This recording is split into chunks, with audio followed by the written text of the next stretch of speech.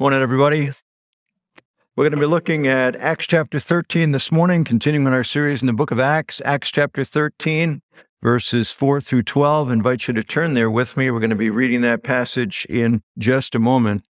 John Bunyan, the famous author of the famous allegory, Pilgrim's Progress, wrote another book. He actually wrote a lot of books, but the second most famous book of John Bunyan was entitled The Battle for Man's Soul. Actually, it's called The Holy War, and the subtitle was The Battle for Man's Soul. It was a story, an allegorical story of this city that Diabolos and his forces had conquered. And then it is the story of El Shaddai, which is a name for God in the Old Testament scriptures.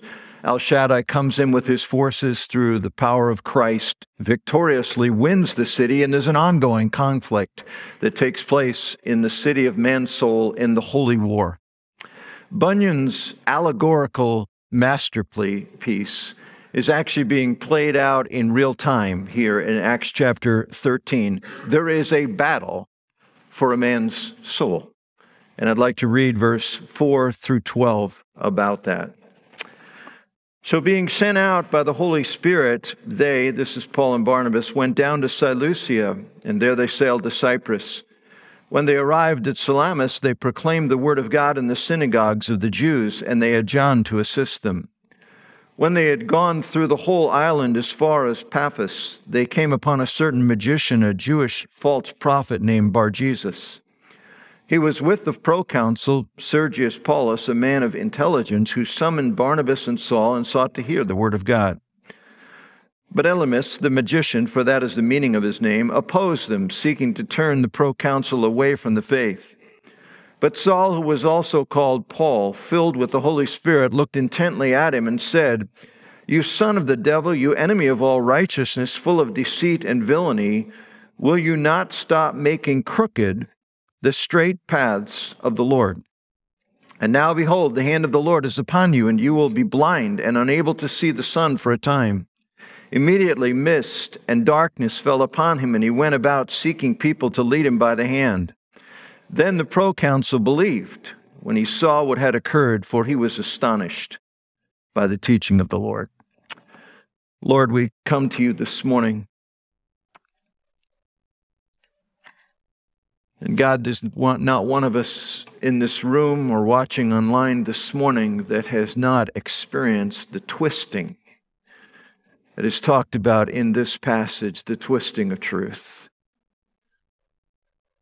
But Lord, particularly this morning, I pray for those that are in that state of their minds being influenced by the twistedness of the enemy's lies, the deception, the false narratives that keep people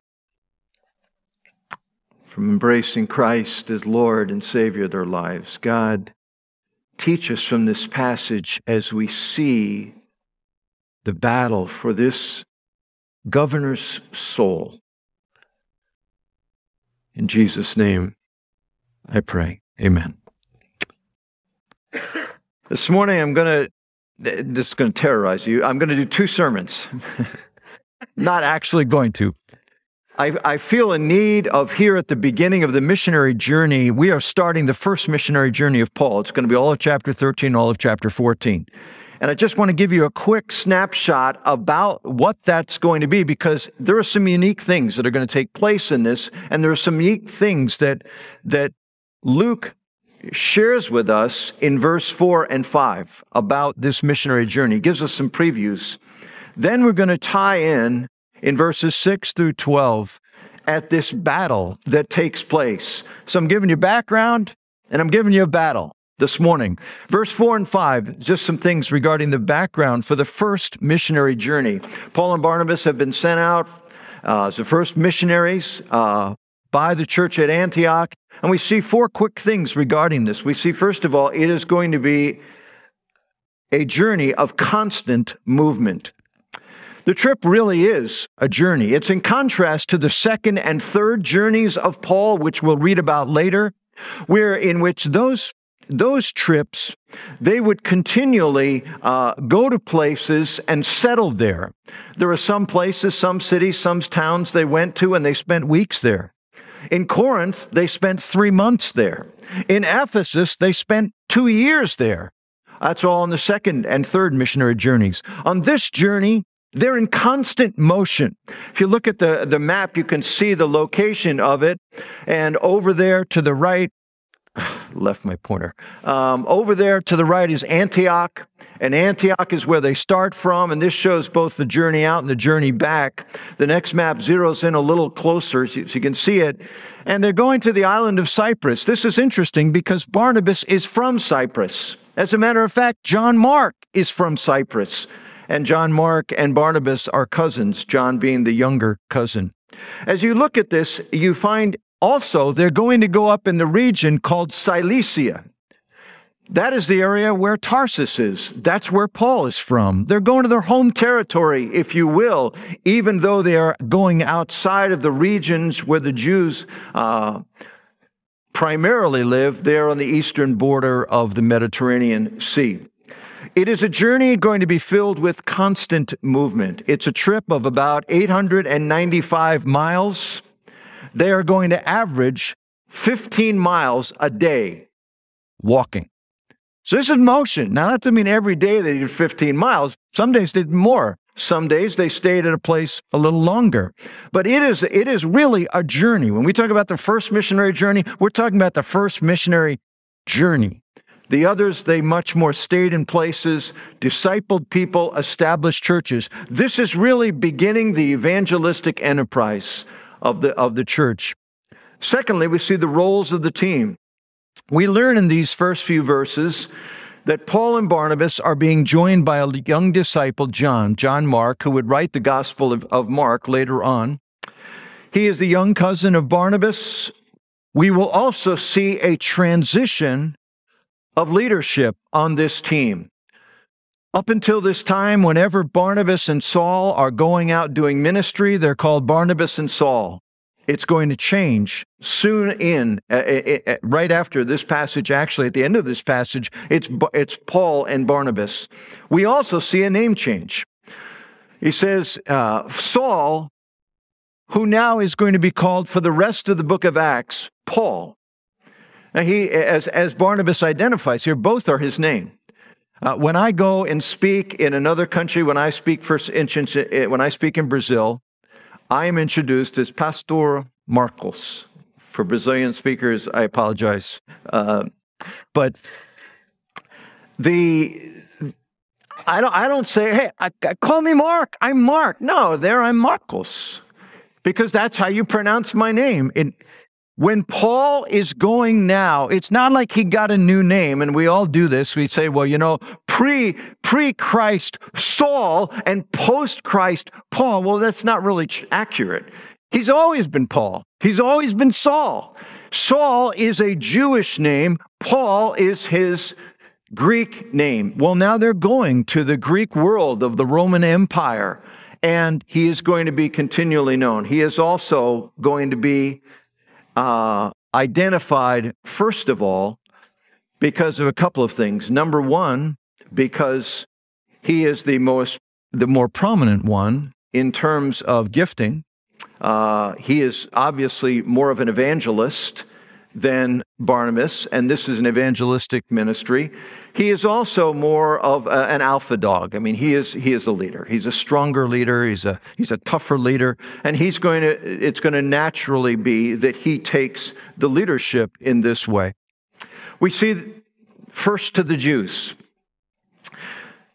That statement is made right here in verse 4 and 5. They immediately get on the island of Cyprus and they're going to the synagogues. They start with the Jews, even though this is a ministry primarily to the Gentiles, and Paul is primarily called to the Gentiles. They go to the Jews first, habitually and continually throughout the book of Acts for two reasons. One, it's driven by promise. The Jews are the people of promise. For 2,200 years, since the time of Abraham, God has selected the descendants of Abraham to be his people. They are uniquely called sovereignly by God to be his own. For 2,200 years, they have been given the promises of God, culminating ultimately in this individual called the Anointed One, the Messiah, the Christ. It is certainly natural to expect that they will be the ones that are first given the heralding of these promises being fulfilled in Christ. That the Messiah has come, he has brought the salvation, the kingdom of God on earth that has been promised. And basically the message to the Jews will be, Jesus is the one you have been waiting for. He has come, and here's what he's done. It is driven also not only by promise, but the Jews being spoken to first is driven by pragmatism. For the Jews, they already embrace the God that Paul is declaring. They already identify with Jehovah God, a one monotheistic religion, a one God faith, in contrast to that of the Greeks and that of the Romans. They have the same religious book. They believe the scriptures. They have the same description of righteous living. They have the same, their whole sacrificial system has pointed towards Christ, and it is now not negated by Christ, it is fulfilled by Christ. So naturally, they go to the Jews first. And the fourth thing we see is there is influencing a world of pluralism on this first missionary journey. Once out of the eastern border of the Mediterranean Sea, the worldview and religious belief is dramatically different. It is a worldview that is dominated by two distinct things. Number one, what is historically known as paganism.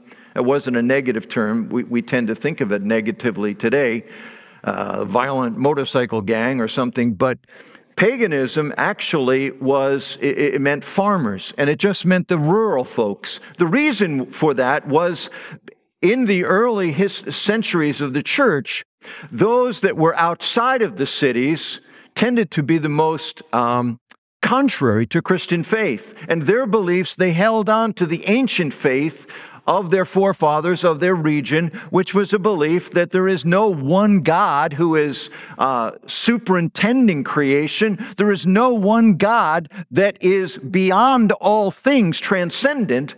Gods are all a part of the cosmos. That's what paganism is. Paganism is simply a belief that there is no one creator, transcendent God. Contrary to Judaism, contrary to Christian faith, which believes there is a God that is over all. He is sovereign, he is transcendent, he is Lord, he is King. And they were going to a world that did not embrace that utterly was shocked when Paul on Mars Hill in Acts chapter 17 stands up and starts talking about the unknown God. The guy, I see you have a statue here to an unknown God. I want to tell you about the unknown God. And what does he do? He immediately starts talking about this unknown God is the creator of the heavens and the earth. He's the creator of all the living. And like, what? Because it was contrary to the paganistic view. Secondly, it was a belief system of pluralism. A multiplicity of gods also allowed a multiplicity of religious faith. Christianity was shockingly stark in their perspective that there was a God who was a creator, one God who was judge, one God who was savior, were all alien to the world in which they were going. And certainly the concept of one way to God through one God-appointed deliverer was not only confusing, but repugnant to the people to which they were going. Last comment I'm going to make just about this first missionary journey as they are entering into this world in many ways very similar to the worldviews of the day in which we live. It's interesting that they go west and they go north. And we talk about the gospel going to the ends of the earth. Well, the interesting thing is that the gospel, at the same time that it was going west and north, was also going east and south. For instance, we know one famous missionary in the early church was Thomas, one of the disciples. And many records prove that Thomas went to India and was a missionary. So why doesn't Acts include the Indian missionary work?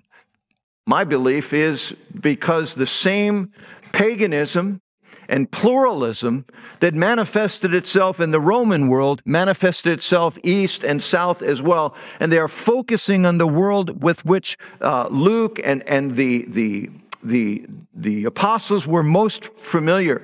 But that doesn't mean that the gospel didn't go forth all over the world. And also, it does not mean that it faced an entirely different world. Paganism and pluralism were what Israel, these formerly Israelite, now Christian Jews are going to encounter wherever they go in the world. Okay. I want to come now to verses 6 through 12, and I want to read about a battle for Saul. We're going to look first of all at the enemy's method, and that's where we're going to spend most of our time, and then focusing on what God does. The enemy's method, I want to read just a couple of these verses to highlight it again. They've gone now to Pathas, which is on the western side of the island of Cypress, and as they've gotten there, they have come to a man who is known as Sergius Paulus. He is the proconsul, which means he's the governor of the island. He's the mucky-muck of the whole place. And as they come to Sergius Paulus, they also encounter a man named Elymas, or Bar-Jesus, both names are given to him, who is a Jewish prophet in his own mind. He is a magician. He works with the dark arts, but he's Jewish. And he has great impact on Sergius Paulus. And so we find the first thing that is true of him in verse 8 is that he is opposing the truth. Here's what we read. But Elymas, the magician, for that's the meaning of his name, opposed them, seeking to turn the proconsul away from the faith. As their teaching began to gain inroads in the governor, Elymas attempts to oppose the messaging. We'll see how in just a moment. But this opposition, it's a term that Paul uses a number of times in his letters. One prominent place is in 2 Timothy chapter 3, verse 8 and 9, where it says this, as Paul is talking, and this is Jannes and Jambres were the historic names, not recorded in the Old Testament, but in Jewish writings of the magicians of Pharaoh. And he says, just as Jannes and Jambres opposed Moses, so these men he's now facing in his ministry, also oppose the truth. Men corrupted in mind and disqualified regarding the faith. But they will not get very far, for their folly will be plain to all, as was that of those two men. Paul wrote 2 Timothy, saying, I've faced many such opposers, and they're just like Jannes and Jambres that Moses had to contend with. Elymas was one of those individuals. They opposed, they stood against, as the word literally means, in opposition to the truth. They are opposing the truth, trying to keep the governor from believing the gospel. How? What was Elymas doing? Well, we're told here, look at verse 8. Actually, the word is used twice. Elymas opposed them, seeking to turn the proconsul away from the truth. The word turn is the same word that is used in verse 10, where Paul addresses Elymas and says this, you son of the devil, you enemy of all righteousness, full of all deceit and villainy, will you not stop, here's the word, making crooked the straight paths of the Lord. He uses the same term in Acts chapter 20, verse 30, where he says this, and from among your own selves will arise men speaking twisted things to draw away the disciples after them. In other words, this word, he was trying to turn the proconsul. He was trying to make crooked the straight paths of the Lord. In Acts 20, you're trying to twist it. The idea is, he didn't oppose by saying, let's have a public debate. Paul, you on one side, I'll be on the other side, and let's just look at the facts of the matter. That's not what he's doing. What Elymas is doing is twisting what has been said. He is trying to reshape it. He is reconfiguring the messaging. It is a very subtle, it is a very influential, it is a very effective methodology, so much so that this proconsul that is very interested in the presentation of Paul and Barnabas does not believe until this guy is utterly shut up. It was an effective methodology. And as you read this, you see what he's doing. They're twisting the straight paths of the Lord in verse 10. Those things that make sense. They're making sense to the religious leader. He's starting to buy in. He's starting to imbibe the gospel. But this guy, Elymas, is twisting it. He's turning it, and he's making it different than it actually is. You know, the amazing thing, and of course, this is the amazing thing about the gospel. I mean, the gospel, honestly, when you listen to the simple gospel, it actually isn't that profound, right? I mean, here's the gospel. Our lives have something wrong. They're not the way they ought to be. The Bible tells us that what's wrong is we have chosen to live life as we wanted to, not according to the will of God, and we've lived our own lives, we've gone our own way, we've put ourselves on the throne of our own lives, and the Bible says that is what sin is. Sin is not doing the will of God, it is living sinfully, doing my own choices. It is making me the Lord of life. That's why things are wrong. The gospel says that God, in his mercy, sent his own son to this world to bear the punishment that we had earned through that rebellion. He bore the punishment on the cross for our sins that we could be forgiven and we could enter into an eternal relationship with him. This is the simple gospel. That's what it is. That things are wrong. That life isn't as it ought to be. We sense it. I mean, who doesn't sense that in ourselves? And that we learn that it's because I'm not letting God lead my life. I'm not letting God direct me. I'm choosing to do it, which is what sin is. But God wanted me, and he's come after me at the cost of his own son. He's given me the chance to be forgiven and brought back into eternal relationship with him. That's the gospel. My wife had a girlfriend she grew up with named Frances, and both of them were professors' daughters. And Frances and she were like joined at the hip growing up. And they were at a Christian college, and neither of the girls were believers at the time. They were younger, but the Christian ed majors at the college always tried to practice their teaching and their Bible club stuff on the professors' kids. So one time they got a bunch of professors' kids in there, and a number of them were believers, a number of them were not believers. Marion doesn't think she was saved at the time, but they ended it, and they said, anybody that wants to ask Jesus to be their Savior, they presented the plan of salvation. Anybody that wants to ask Jesus to be their Savior, please stay, and everybody else can go. And Frances watched as everybody left the room. And Frances is a very straight-talking person. And everybody left. And she prayed and received Christ as her Savior. And she got with Marion outside.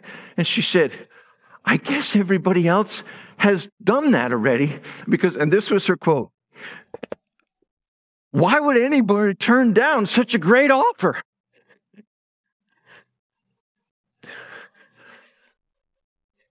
Don't we all feel that way? I mean, when you hear the gospel, really, life isn't right. It's because we've chosen to do it our own and not to follow God. Yet God wanted us. He came after us. He provides a way to be forgiven and live with him eternally. I mean, what a great offer. Who wouldn't want this? It's a straight path. It's not crooked. It's not twisty. It's not saying, well, maybe for you, but not for you. Maybe you're probably not going to be holy enough. No, it just says everybody's in need. Everybody's broken. Everybody can respond to this gospel that's been provided by Christ. So what happens? It's such a deal. Why doesn't everybody believe? One of the prominent reasons is because there is a twister. There is an influence. Certainly, our sin works with it. but there is an individual, there is a massive multitude of ambassadors for him that is working to twist the message. If you have not embraced Jesus Christ as your Savior, I would suggest to you that twisting work is going on right now. Saying, yeah, it's too simple, or no, I don't want it, or I'd have to give up too much, or yeah. Elymas came alongside Sergius Paulus, and Paul and Barnabas shared the gospel simply, freely, openly, passionately. And every time it started to make a little bit of sense, Elymas would start twisting. If you're a Lord of the Rings fan, you know a scene in one of the movies, the second movie, where it's in the land of Rohan, and there's this creepy-looking guy. Actually, they both look kind of creepy, I guess. The king with the crown there is going to look a lot better in a little bit after this scene. But Grima Wormtongue is speaking to Theoden the king, and he's whispering in his ear.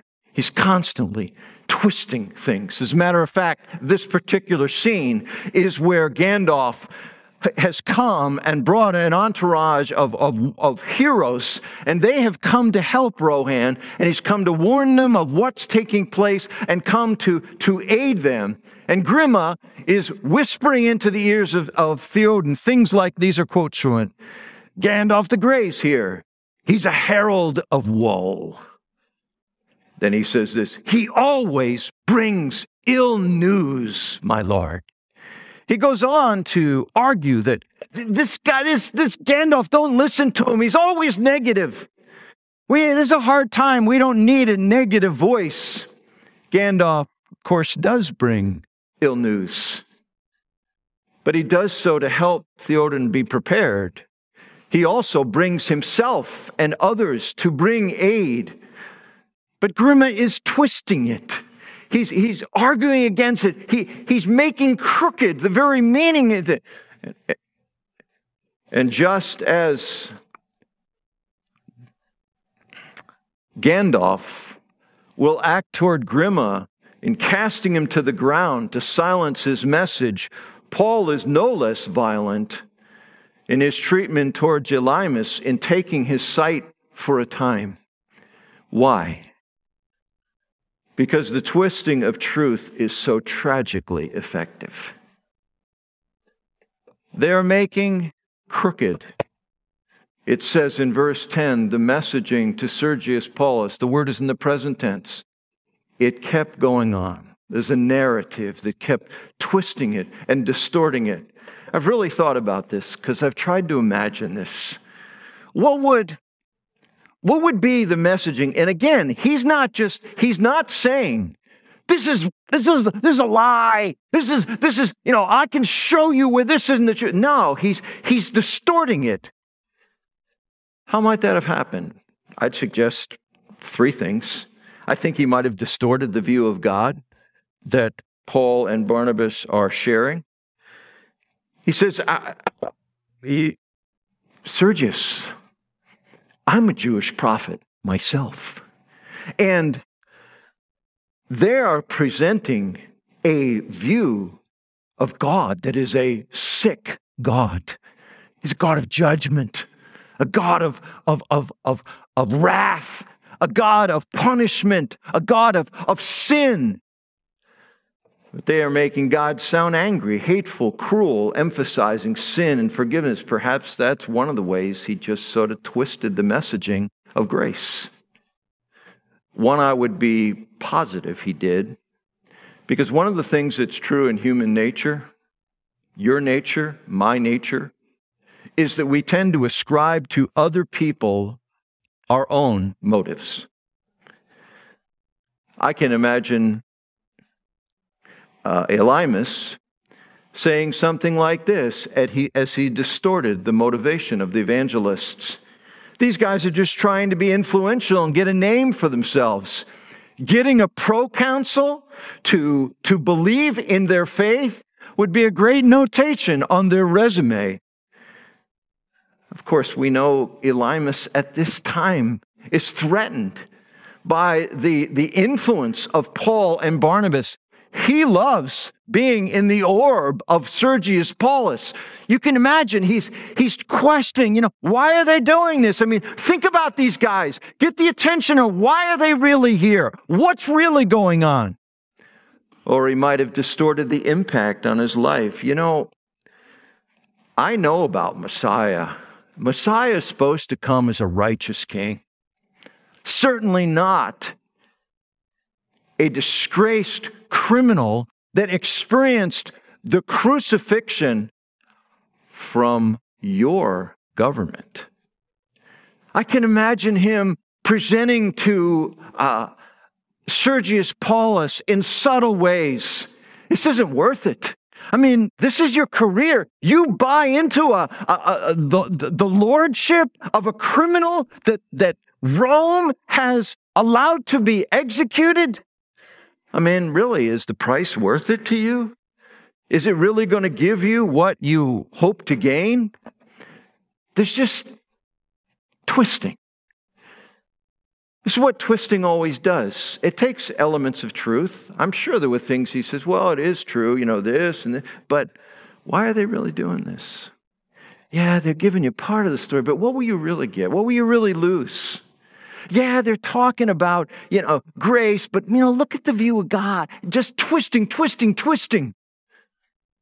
What twisting the narrative does, it makes the teller having to defend each step of the way. Paul and Barnabas got to defend their nature, their character, and Paul just says, I've had it with this guy.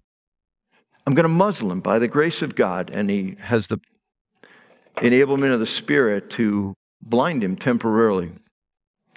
Because Paul saw the power behind the power. He says it this way in these verses. He says, in verse 10, you are full of deceit. You are the son of the devil. He recognized he was the mouthpiece for darkness, that ultimately it is the dark one who is the twister and just keeps confusing things and keeps reiterating distorted messaging. The fascinating thing is that Sergius Paulus seems to be really taken by the works of Paul and Barnabas, the teaching of Paul and Barnabas, but it's all being reinterpreted and twisted in the messaging to him. One of the great twistings of the devil and I believe in our day, is toward people that have been raised in Christian backgrounds. The enemy twists the view of God. All I experienced was a God who was requiring me to be better, be more, be good. There's a twisting about the Bible. It's all about rules. I know I'm not perfect. I know the stories. I've heard it. But the Bible just makes me feel bad about myself. And I have enough negativity in my life. It just adds extra layers of guilt. This twisted views of Christianity, it just keeps me from being me, who I really am. I need freedom to be myself, find love where I want, have it look like what I think I need. The enemy twists the view of our lives. I never had happiness, never felt safe, never felt really happy. All the memories are terrible. But were they really? Were they really? In our church, we have an overwhelmingly active group of people in their 20s and 30s, young marrieds. We have over 160 of them that'll be here Wednesday night for a young married ministry, and there are many others that are not involved in that ministry, young singles, young marrieds, young families, and older. An overwhelming number of them have started coming to ministries like FIF or HIM with the story, I had some Christian background, but I bagged it. I bagged in college, I bagged in young adulthood, and I had all these reasons, and all this, it was restricting me, it wasn't fulfilling me, and many of them, if you hear their stories, are they saying, but I'm realizing I had a jaded perspective. I've tried other places to try to find it. And I found that Christ is it. And now my spouse and I, or me as a single adult, I'm realizing I want Christian friends. I want to do life with people that have found the same reality. But so many of their stories are saying, I just bought into this whole perspective, that I'd had a restrictive background, that it was just my parents' thing. And I get it. We've all got to journey that. But there is an active twisting that goes on. And I don't know where you are today. I'm not saying you need to be a young adult that this message relates to. We can twist it way all the way through to the grave. We can be twisted all the way to the grave. But there is a twisting and a jading and say, well, this was true and takes away my freedom and it takes away my capacity to really be myself. All those lies were going into Sergius Paulus. Elymas was taking, they're talking about this, but what about this? Or look at how restricted you'll be. Look at how it'll hurt your career if you really imbibe. Who knows? But this is what he does. He twists and he turns and he changes the memories in a couple of ways. I think specifically he does this. He twists memories. We are far more influenceable than we realize. We often think our memories like a GoPro, just sort of capturing things that we can look at later on accurately as they were. But in a recent podcast, Revisionist History, Malcolm Gladwell, a very popular author today, addressed the topic of memory. And in his series, in one episode, he talked about Brian Williams. You maybe remember Brian Williams. Brian Williams was the host of the NBC News Nightly News when his whole career came tumbling down with a preposterous lie. On March 23, 2013, he told David Letterman in an interview that he had been on a Chinook helicopter that was fired on by enemy troops in Iraq 10 years later. Now, that seems like the kind of thing you would remember, right? I mean, I know that I have not been on a military helicopter being fired on by rockets attached to grenades. My guess is you know that about you as well. But how did he get that wrong? How did he manufacture that memory? And in the podcast, in the broadcast, Malcolm Gladwell interviewed lots and lots of people that specialized in memory and found that the memory experts regularly expressed some empathy for Brian Williams. They cited, one of the studies that was cited to him by many of these memory experts was a study that was done by William Hurst and a team of expert researchers who did a 10-year study into the memories people have of 9/11. They evaluated these memories, and they had records of things that these people had said years before, and they found that 60% of the memories of people about the specific events of 9/11 had changed. Nothing changed except their memories changed. They gave all kinds of studies that he did, Malcolm Gladwell did in this article, and was just trying to present that our memories get twisted. We misremember, if you will. Another thing that is done is we are influenced by twisted messaging. Psychologist John Barg at New York University did a famous, what's become a famous study now. It was a bunch of researchers got together, and they were trying to see the influence of just words.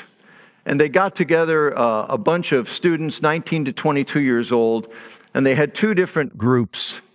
And they gave them both the same assignment. And the assignment was that they were to take a bunch of words that they gave them and to make 4-word sentences approximately out of the words. And so the first group diligently worked with their words.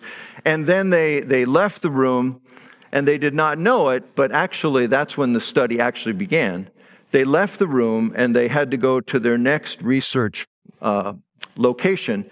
And on this walk, as they went along a long corridor, they went upstairs and they went to the next location, they tracked their time, how fast they walked as a group. The next group they brought in, they had a lot of students, so they had all different speed walkers and all those things. They got the next group in, they did the exact same assignment, but with this one, they threw into the list of words that they were making sentences out of, or phrases out of, words like bald, Florida, forgetful, wrinkles, things that were associated with those of us that are more seasoned. They found the difference in walking speed was monumental. The second group walked slower. And they were arguing, the whole treatise was, and there's been lots of articles made out of this and research, and basically they were saying, we are so influenced by messaging that it influences even the speed we walk. It's how we view ourselves. They're now thinking old as they're walking, these 19 to 22-year-old kids.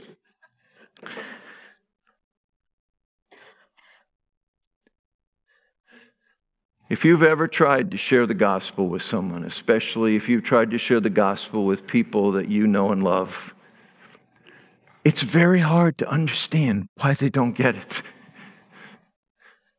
There's twisting. There's impact. And you look and say, there's so many narratives they've got about Christianity, about God, about themselves, about how they can be happy. There's so many narratives, and messaging gets twisted. Memories even are twisted. How in the world are twisted minds ever going to really embrace Christ? I'm just going to show you this here, and we're going to stop. The answer is very simple. God has to intervene. You'll notice what happens here in verse 10 and 11. First of all, God silences the false messaging. Paul steps in and he said, the hand of the Lord is upon you. And he takes away their sight. The hand of the Lord is an Old and New Testament expression that always refers to the power of God. It said here, let me share the ones in Acts. Acts chapter 4, verse 30. God, you stretch out your hand to heal. Acts 7:50. God says, did not my hand make all these things? Acts 11:21. And the hand of the Lord was with them, and a great number believed. God's hand, God's power has to be engaged. You're not going to talk them out of it. You're not going to ultimately be able. Paul recognized, I'm not going to debate this guy. I'm not going to be able to shut him up myself by just trying to overwhelm him with dogma. The devil is too smart. He's got too much experience. He is too masterful. God must do it. And what God did in the second thing is God gave an alternative playlist that's going to be going through the mind of this individual, this man. The proconsul was astonished, it says in verse 12, with the actions now, but most beautifully, he believed. This is my final statement. Many of you have people you dearly love who you just say, I don't know why. Why won't they believe? Why won't they embrace? It's a straight path. It's not a hard messaging. Yes, it needs humbling. We acknowledge our need.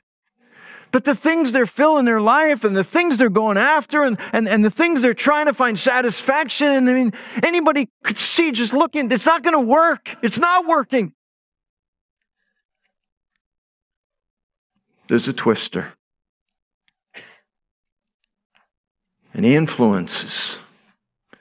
And he's playing over and over and over a playlist that twists and twists. And the only answer we have is God. God of the great hand, God of power. As a people, we should be crying out to God. He silenced this guy. He freed this man to become, virtually everyone believes, the belief here is genuine, saving faith. I'd like to pray this morning as we close. Lord, I want to pray this morning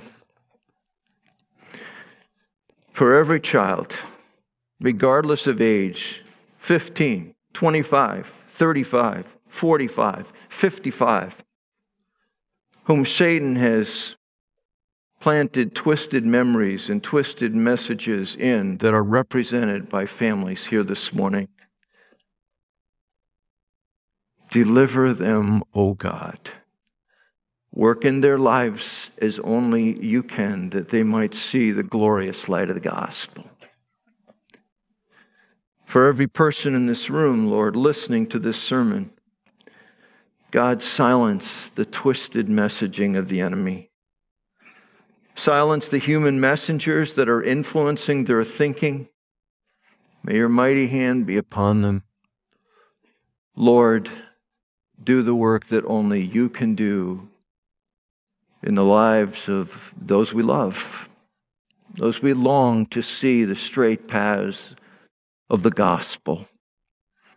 And I pray this, Lord, not only for those that we're praying would embrace the gospel and be saved and born again, but also for those that we're praying would absorb the gospel, would let it be that vending machine, just rattling it down into the very heart of their lives, that it would change the way they live and the way they do life. Lord, be active among us to your glory, I pray. We face the great twisting foe, but we believe you're greater, and we look to you. In Jesus' name, amen. Now go in peace to love and serve and enjoy the Lord.